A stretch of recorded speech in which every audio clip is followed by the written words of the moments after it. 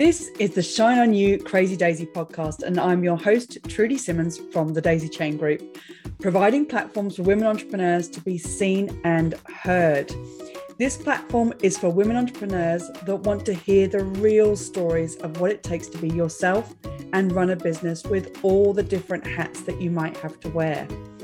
These are the stories of the tenacious, the rebellious, and the resilient women that are working towards the future that they want to build for themselves and their families.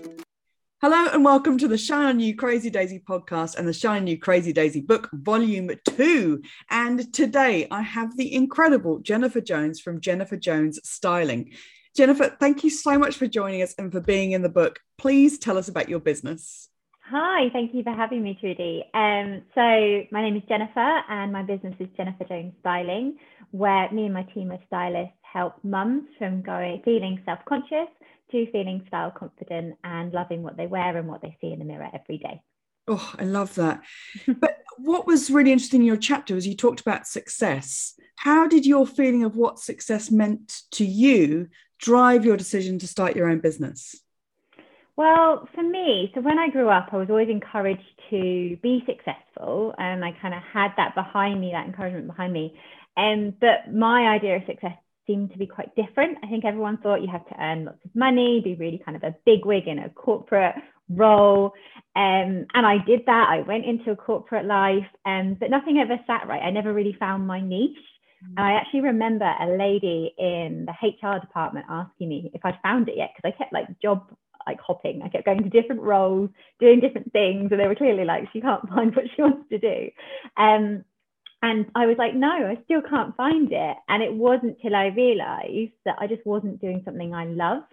And so I had to really dig deep and figure out what that looked like. And it turned out that wasn't in a corporate role at all. It was fashion, and it was working with other women to help them feel good. And so I put two and two together, and that's how I came to the conclusion that I felt more fulfilled. I felt happy I wanted to go to work every day. And I think that's what makes the difference. That's what makes you feel fulfilled. That's what makes you feel rewarded in your job. And so it was, for me, success was bridging that gap between doing something I loved and I looked forward to doing, and then making a difference too. And that's what made me go home at the end of the day and go, oh, what a great day I've had, versus watching the clock and thinking, oh, is it 5 o'clock yet? I want to go home kind of attitude. So yeah, it was figuring out what success meant for me and then making that happen. That's the brilliance in this, isn't it? Because that clock watching that you can do in corporate, you could be earning all the money under the sun. But if you're watching the clock because you don't like it, that's not successful. And how you've just described it is what I would want everybody to find in their businesses or in their lives, is that feeling of accomplishment and being productive each and every day and helping and influencing other people.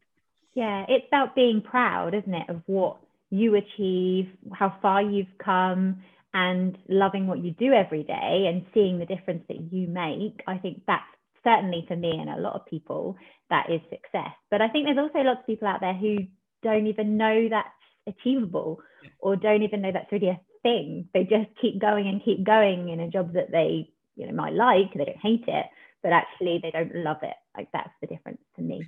That's why they need to listen to the podcast.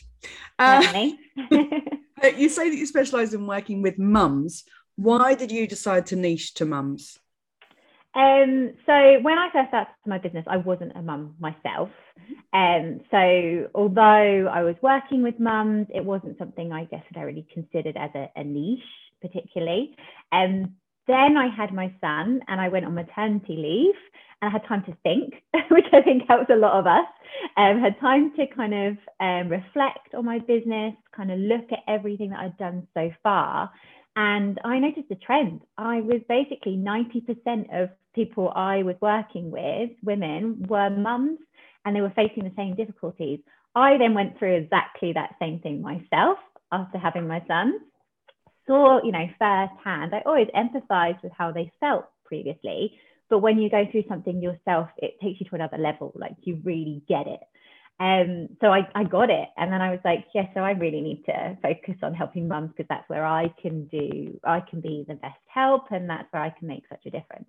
So yeah, that's why I decided to do that. And since then, I still work with people who aren't mums. I still work with men now and again. You know, I work with different people all the time, but the majority of the people I help are mums because that's where my expertise is. This is a really important point you just said, because when they niche, they think that's, I think what a lot of people are told is when you niche, that's your audience. Mm-hmm. And I think that when you niche, that's the audience that you speak to the most. It doesn't mean that you can't help other people, but your niche is this, and those are the people that you're wanting to attract as your ideal client, but you can help other people. Brilliant. Yeah, other people will still go through similar challenges, so they'll be able to connect with you and want to work with you, but certainly it helps you talk to the right people and make sure that you're helping them in the right way, rather than trying to help everyone. Yes, well, there is that, yes. Yeah. Do you think that mums can have it all? I do, 100%. The funny thing is when I first started the business and I wasn't a mum, I was like, how hard can it be? Like this view of like, yeah, it'll be fine. It'll be really flexible, because that's one of the really great benefits of having a business is you can decide when and you want to work and what time you put into it and everything.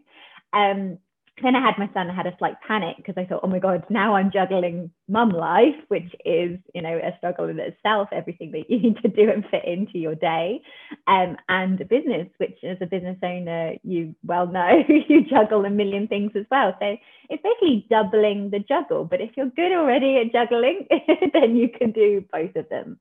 And I think it's prioritizing. It's making sure that you have that family time when you want it and it's required and you enjoy that time. And then you also focus on your business when you're ready, and being organized, planning it. That's what makes sure you stay on track and you can juggle it in a good way. But absolutely, I'm living proof that you can do it. My son is nearly 2 next week. He's 2 next week. So a toddler and running a successful business. I'm doing it. So if I can do it, I'm pretty sure there's lots of other people out there that can also do that. I love double the juggle. I'm probably There's so much juggling. If there was one lesson that you would want every entrepreneur to know, what would it be? For me, it would be listen. So listen to your intuition, but equally don't listen to others so much. So don't listen to other people's version of success. Don't let that hinder how you feel and what you want to achieve. But listen to your inner voice. Listen to what's going on up there that's saying, this is what you need to do, this is your purpose. You know, it's always there. It's just tapping into it, I guess, and finding it. I think when I first started my business, I ignored it for quite a bit. I think I was trying to, like a lot of people, I was trying to help everyone. I was like, I just want to help. Like, I just want to do this. And not listening to, you know, what was happening, where I was gaining the most skills and where my skill set was, and then figuring out who needed me and listening again there. That helped me niche down. But if I'd have maybe taken some time at the beginning to listen a bit more to all of that, then I might have got there a little bit quicker.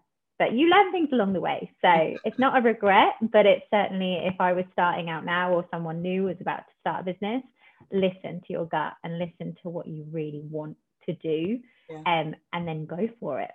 Amazing. I love it. What's your favorite piece of business software? I would say Canva, which I know a lot of people have probably said.